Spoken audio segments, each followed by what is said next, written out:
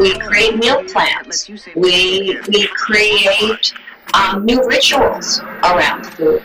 We create tools that the client can rely on when he or she feels triggered. Welcome to Exploring Mind and Body with Drew Tadia. Drew is an expert in nutrition, fitness, lifestyle, and more. And he wants to help you live a healthier, longer, and more active life. Now here's your host, Drew Tadia. Welcome to another edition of Nationally Syndicated Exploring Mind and Body. Thank you so much for being here. Thank you for tuning in and being a part of our True Form Life community. We're coming at you with a brand new show. We appreciate whether you're listening on terrestrial radio across the country or as a podcast around the world. We certainly wouldn't be here without you. So stick around. We got all that coming up. This is Exploring Mind and Body. Naturally improve your lifestyle one show at a time with your host, Drew Tadia.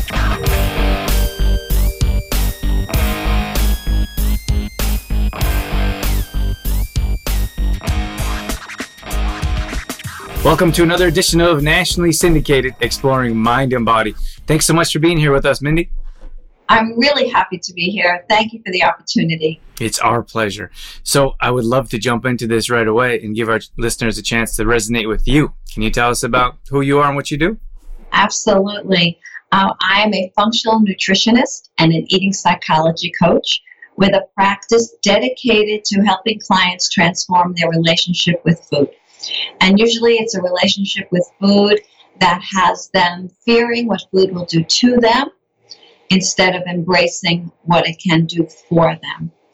And I come to this work as a result of my own recovery experience with years and years of disordered and eating disordered behaviors.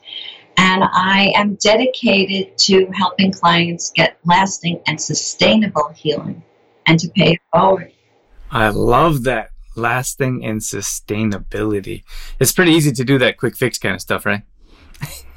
Yeah, unfortunately. But when we are caught up in the whole realm of diet culture, which can't help us from falling into behaviors that are disordered when it comes to food, and therefore we start fearing what food will do to us, we're constantly looking outside of ourselves to be fixed.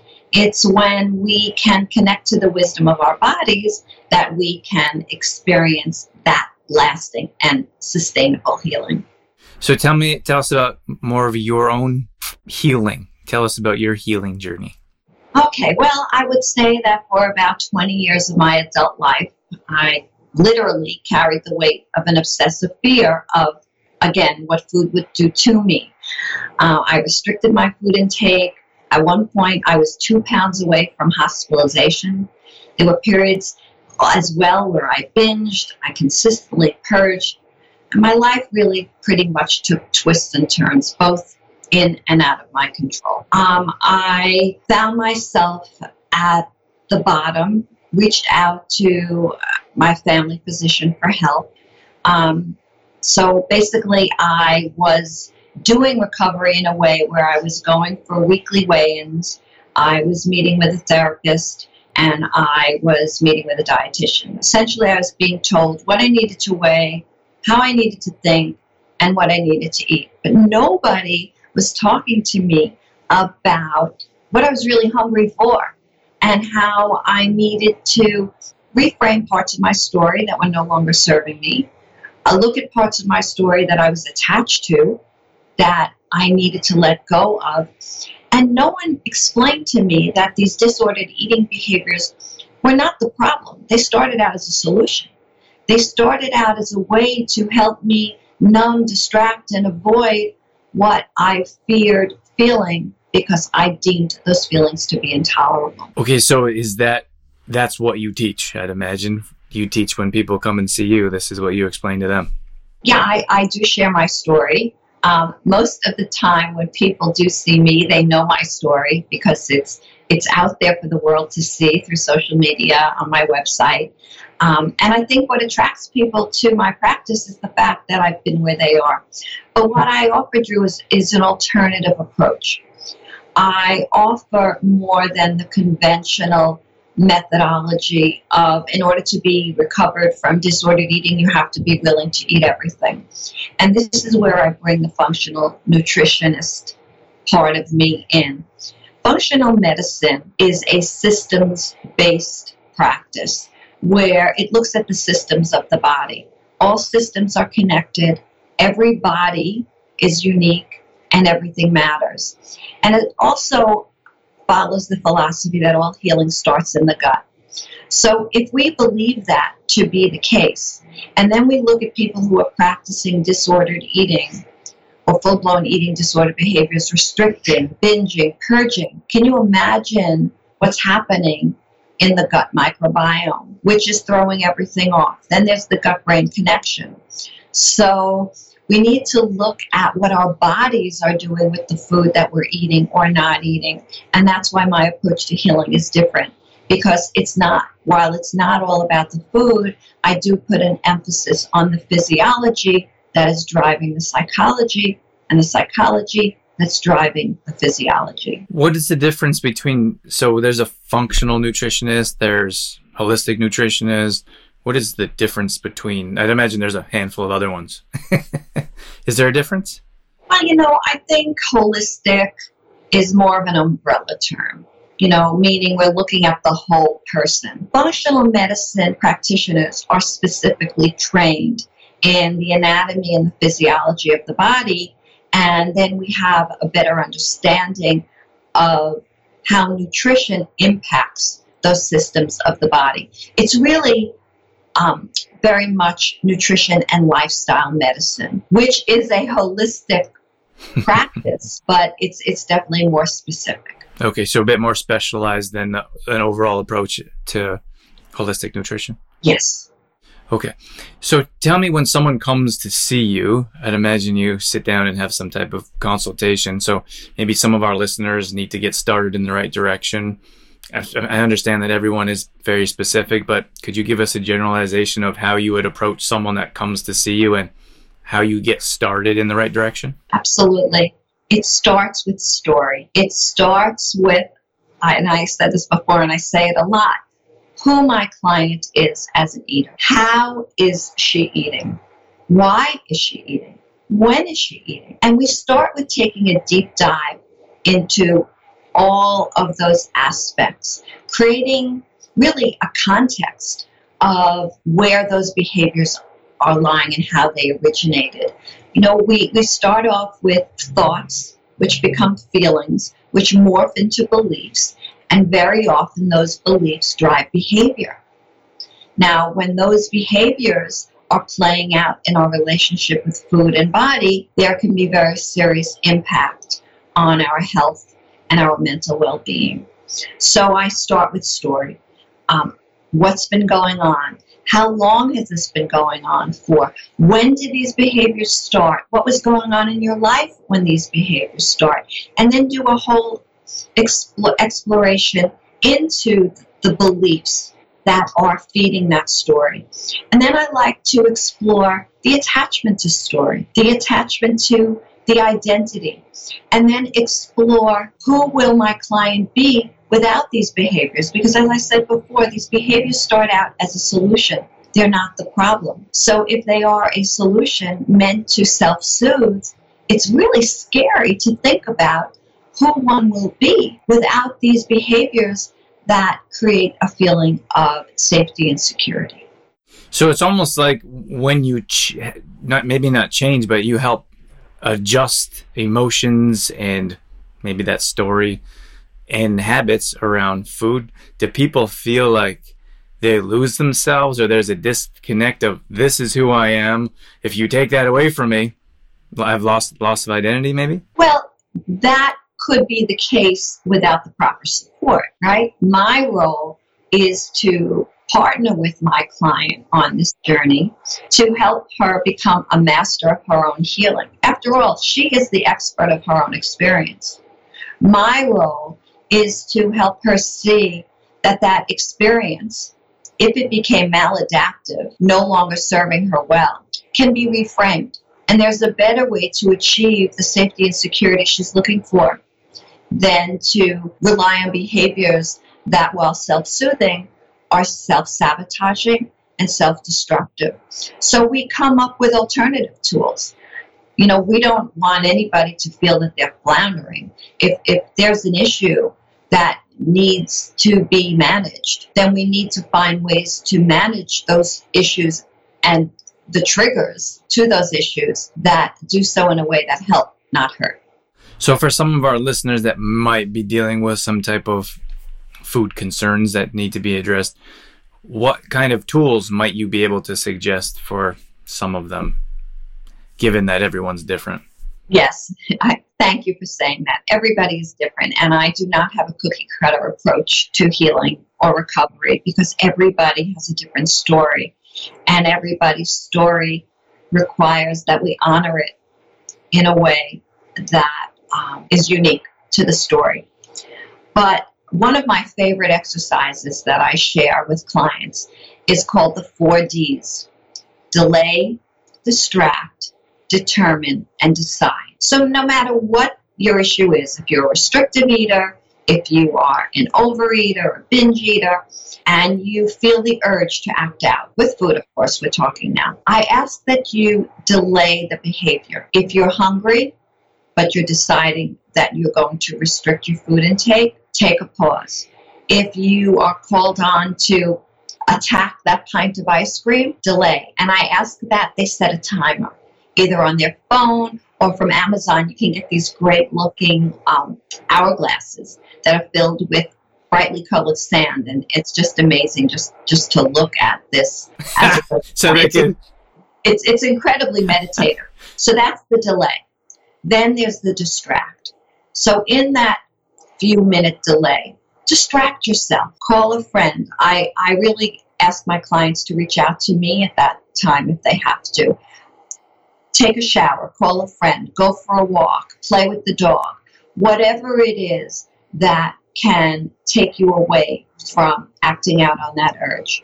Then you have the opportunity to determine what's going on. And I send a beautiful handout with this exercise. And with the instructions for the 4 Ds is a handout that many people might be familiar with called HALT. This is HALT the BS. So it's, are you hungry? Are you angry?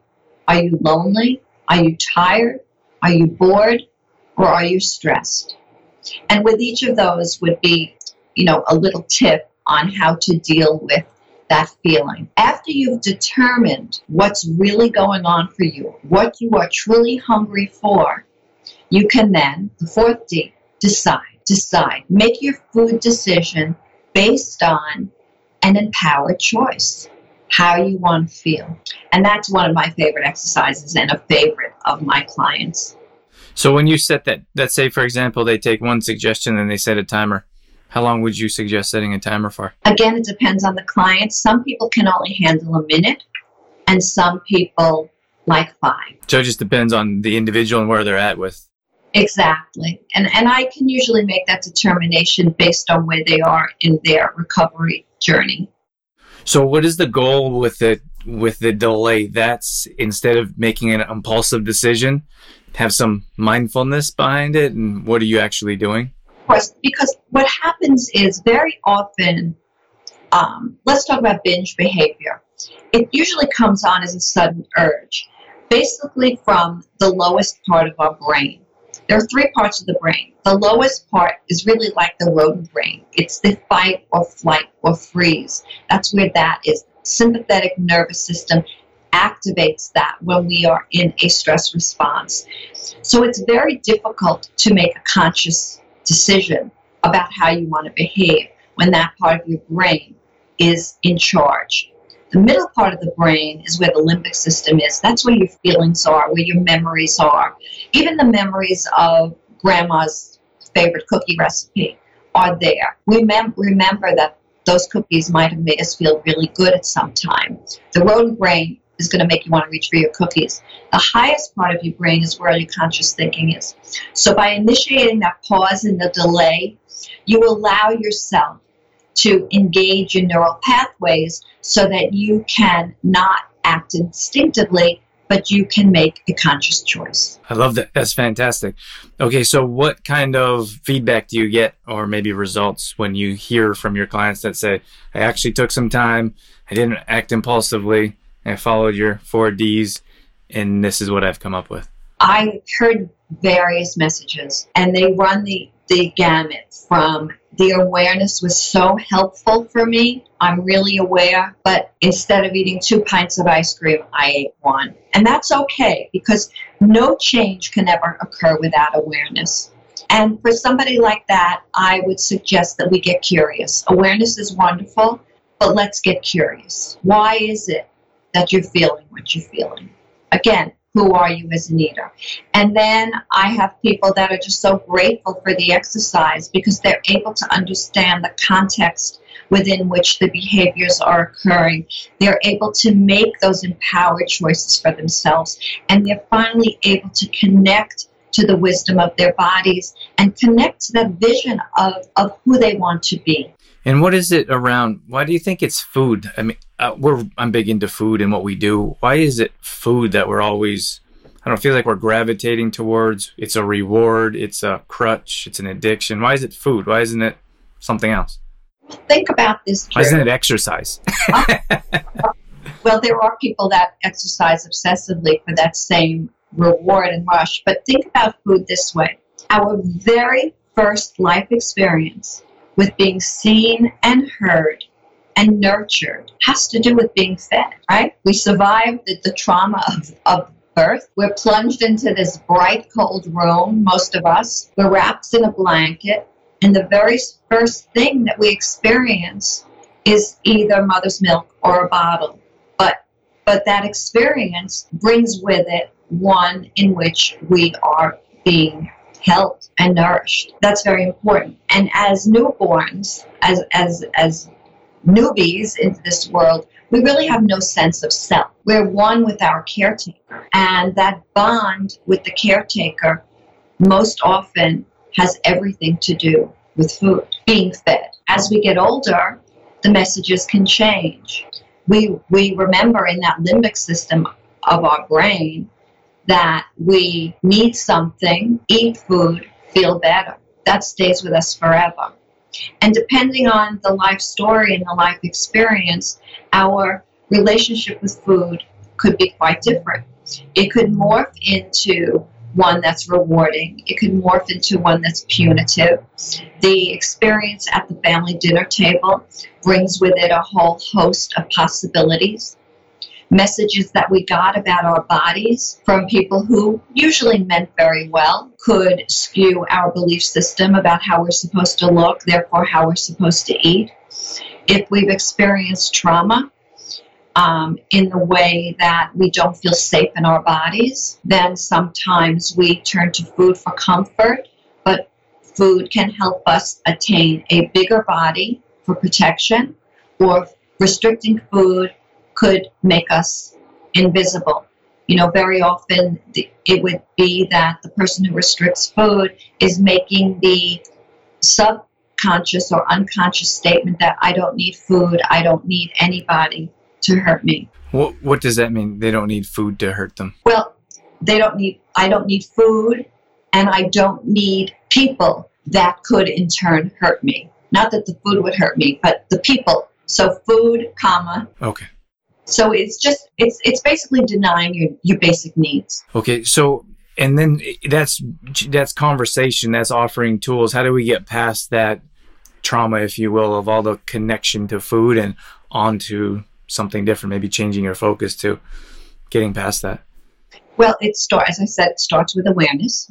It starts with honoring your story for what it was, accepting your story, finding compassion for it, and letting go of the parts that no longer serve. One of my favorite quotes that I use with my clients, is that transformation is less about what we do to change and more about what we let go of in order to be the change. That's a big part of the work I do. What is it that you can let go of? What is it that you're holding on to?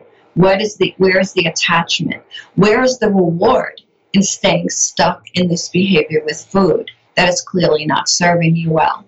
And then it becomes a matter of trust. right? We create meal plans. We create new rituals around food. We create tools that the client can rely on when he or she feels triggered.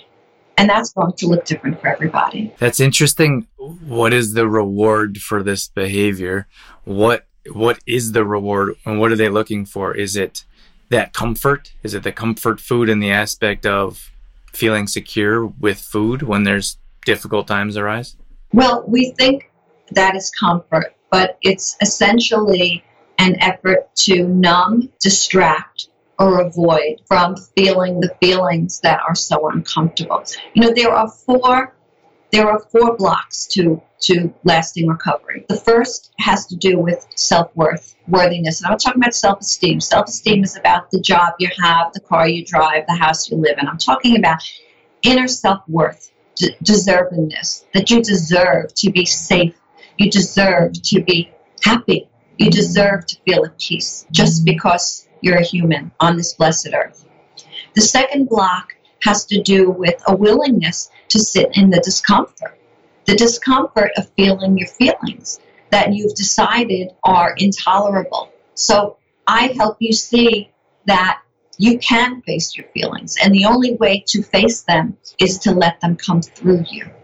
And how do you do that? Is that through conversation with someone like yourself? It's through conversation, but it's also very often through movement. It's through body expression. It's through journaling. Talk therapy doesn't always work for everybody because there are people that really need to inhabit their bodies, and just talking keeps you in your head. So it really depends, again, on the individual and the context of the issue that we're talking about. So it's the ability to sit in that discomfort. Third block is mindset. Are you operating from a mindset of scarcity, where you're thinking about what you don't have? You're thinking about the foods that you think you need to give up. And scarcity usually is rooted in fear. Again, fear of what food will do to me, versus a mindset of abundance. And looking at this as an opportunity to have a more expansive role on this earth. And that has nothing to do with the size of your body. It's expanding your soul, opening yourself up to experience, and being in the present moment. And when you're in that place, there's no room for fear. It's really a place of love, and not so much in the romantic sense, but just that feeling that you have when you're connected to the best part of yourself. And then the fourth block is consistency, staying consistent with these tools, staying on the path, even when it gets uncomfortable, and realizing that you can be the most vibrant version of yourself. And that consistency, from my standpoint, it's everything, because it's very easy to weekend fast through 2-day cleanses. Like, it's easy to go on the short term, but that consistent route of how do you coach or teach your clients to work on consistency? Trust. You need to trust themselves that by looking at that 2-day fast, or this plan or that plan, or what their Soul Cycle's cousin did that helped them lose 30 pounds might not work for them. I help my clients most by teaching them to eliminate the clutter, the mind clutter in their heads, listen to the symptoms that are messages that our bodies are calling for attention, and what are they telling us, and looking at our hungers, understanding the difference between physical hunger and emotional hunger, what I like to call heart hunger or head hunger, and staying with that, doing something every day to make your body feel alive, honoring your body with movement instead of punishing it with exercise that's designed to make it go away. And that's the story they tell themselves, right? Yeah, exactly. And you know what? Finally, the 7th step of my 7-step signature framework is to make sure you nourish yourself with something that's totally outside of the kitchen. What truly nourishes us is not going to be found on a plate. It's our relationships. It's our purpose. It's the kind of spirituality that speaks to you. It's movement that honors your body. It's finding your enough. Wow, that was fantastic, Mindy. That's very deep. I like it. I love that kind of stuff. I know. We could keep going. It's really It's been a lifelong journey for me, and one that I love to articulate. And I have to say that for every person that I am blessed to work with, it presents itself differently because, as I said, every body is unique. So we have to wrap things up here, but the last thing, before I ask you the last thing, it feels like it's work. You know, like I talked about achievements instead of goals recently in another live, for example, but you have to dig deep and you have to set yourself a plan and you have to figure out what's holding you back and what's going to push you forward. Feels like this is similar in many regards, but you have to put in the work. Is that what holds people back from actually seeing changes in their life? You know, it's funny, Drew, as you were describing that to me, something came up for me. And I think this is what it's all about. It goes back to mindset. It doesn't have to be work. If we can approach transformation with that mindset of abundance, looking at it as an opportunity rather than work, then we're coming from a place of light rather than darkness. I've been in the depths of despair. I've been in the dark. I used to describe it as being in a sewer with a manhole cover slightly askew, that I could see the light, but I didn't have the wherewithal to climb out. But I've also been out. I've been in the light. And the only thing that was different was the way I was looking at what needed to be done. That was the only difference. And that made it so much easier. And when I was in the light, I was connected to that part of myself where I knew I was safe, that I could always come home to, that I didn't need to rely on anybody else because it was all within me. It was perhaps my higher power, but it was really my deepest self. It was nothing outside of myself. I didn't have to reach for anything other than what was already in me. All right, Mindy, we do have to wrap things up. Is there anything that we missed that you wanted to mention? Well, I would just like to repeat what I said before. That transformation, as we're exploring mind and body, is less about what we do to change and more about what we let go of so that we can be the change. And when we be the change, we live the change, and then ultimately we see the change. I love that. So tell us about your website. Where can people learn more about you? How can they get a hold of you if they need to? Well, my practice is the Freedom Promise. And my website is thefreedompromise.com. And there you'll find a whole drop down of freebies where you have my guide, which is my 7 steps to food freedom. If you want to take a deeper dive, there is a masterclass. And that masterclass also invites you to an online course if you're into self-study, where it's 8 modules. I share my story, my vision for hope and healing, and it's really a wonderful experience. And then, of course, there's the opportunity to work with me one-on-one in the Work With Me drop-down. But I'm available, Mindy at thefreedompromise.com, if you care to email me, and I am always open to hearing from you. Wonderful. Thank you so much, Mindy. We appreciate your time and expertise coming on Exploring Mind and Body. Again, Drew, thanks for the opportunity. All right, that's going to wrap things up for this edition of Exploring Mind and Body. Once again, thank you so much for being here. Thank you for tuning in and being a part of our Trueform Life community. You can always find us on Facebook.com/TrueformLife. We post up there a couple times a day on our story. We're always trying to bring you more content around living a healthy lifestyle, whether that be nutrition, fitness, lifestyle, and more. We also have free challenges that we do at least once a month. So if you follow us along there, you'll be able to join maybe a plank challenge or a squat challenge, Tabata challenge, whatever it may be. We'd love to have you join us. We're also on Instagram.com/DrewTadia. Again, we're posting up there a couple times a day along with our story, all dedicated to keeping you fit and healthy and on track. Our main website is TrueformLife.com. If you want to check out some of our products, some of our services, or if you just want some great content from videos to blog posts and recipes and more, we got all that at TrueformLife.com. Once again, thank you so much for being here. That's it. That's all I got. I'm out of here. As always, I'm your host, Drew Tadia, in health and fitness for a better world. Thanks for listening. You've been listening to Exploring Mind and Body with Trueform Life's Drew Tadia, fitness expert. To find out more about the show, Drew Tadia, or to listen to past shows, visit exploringmindandbody.com.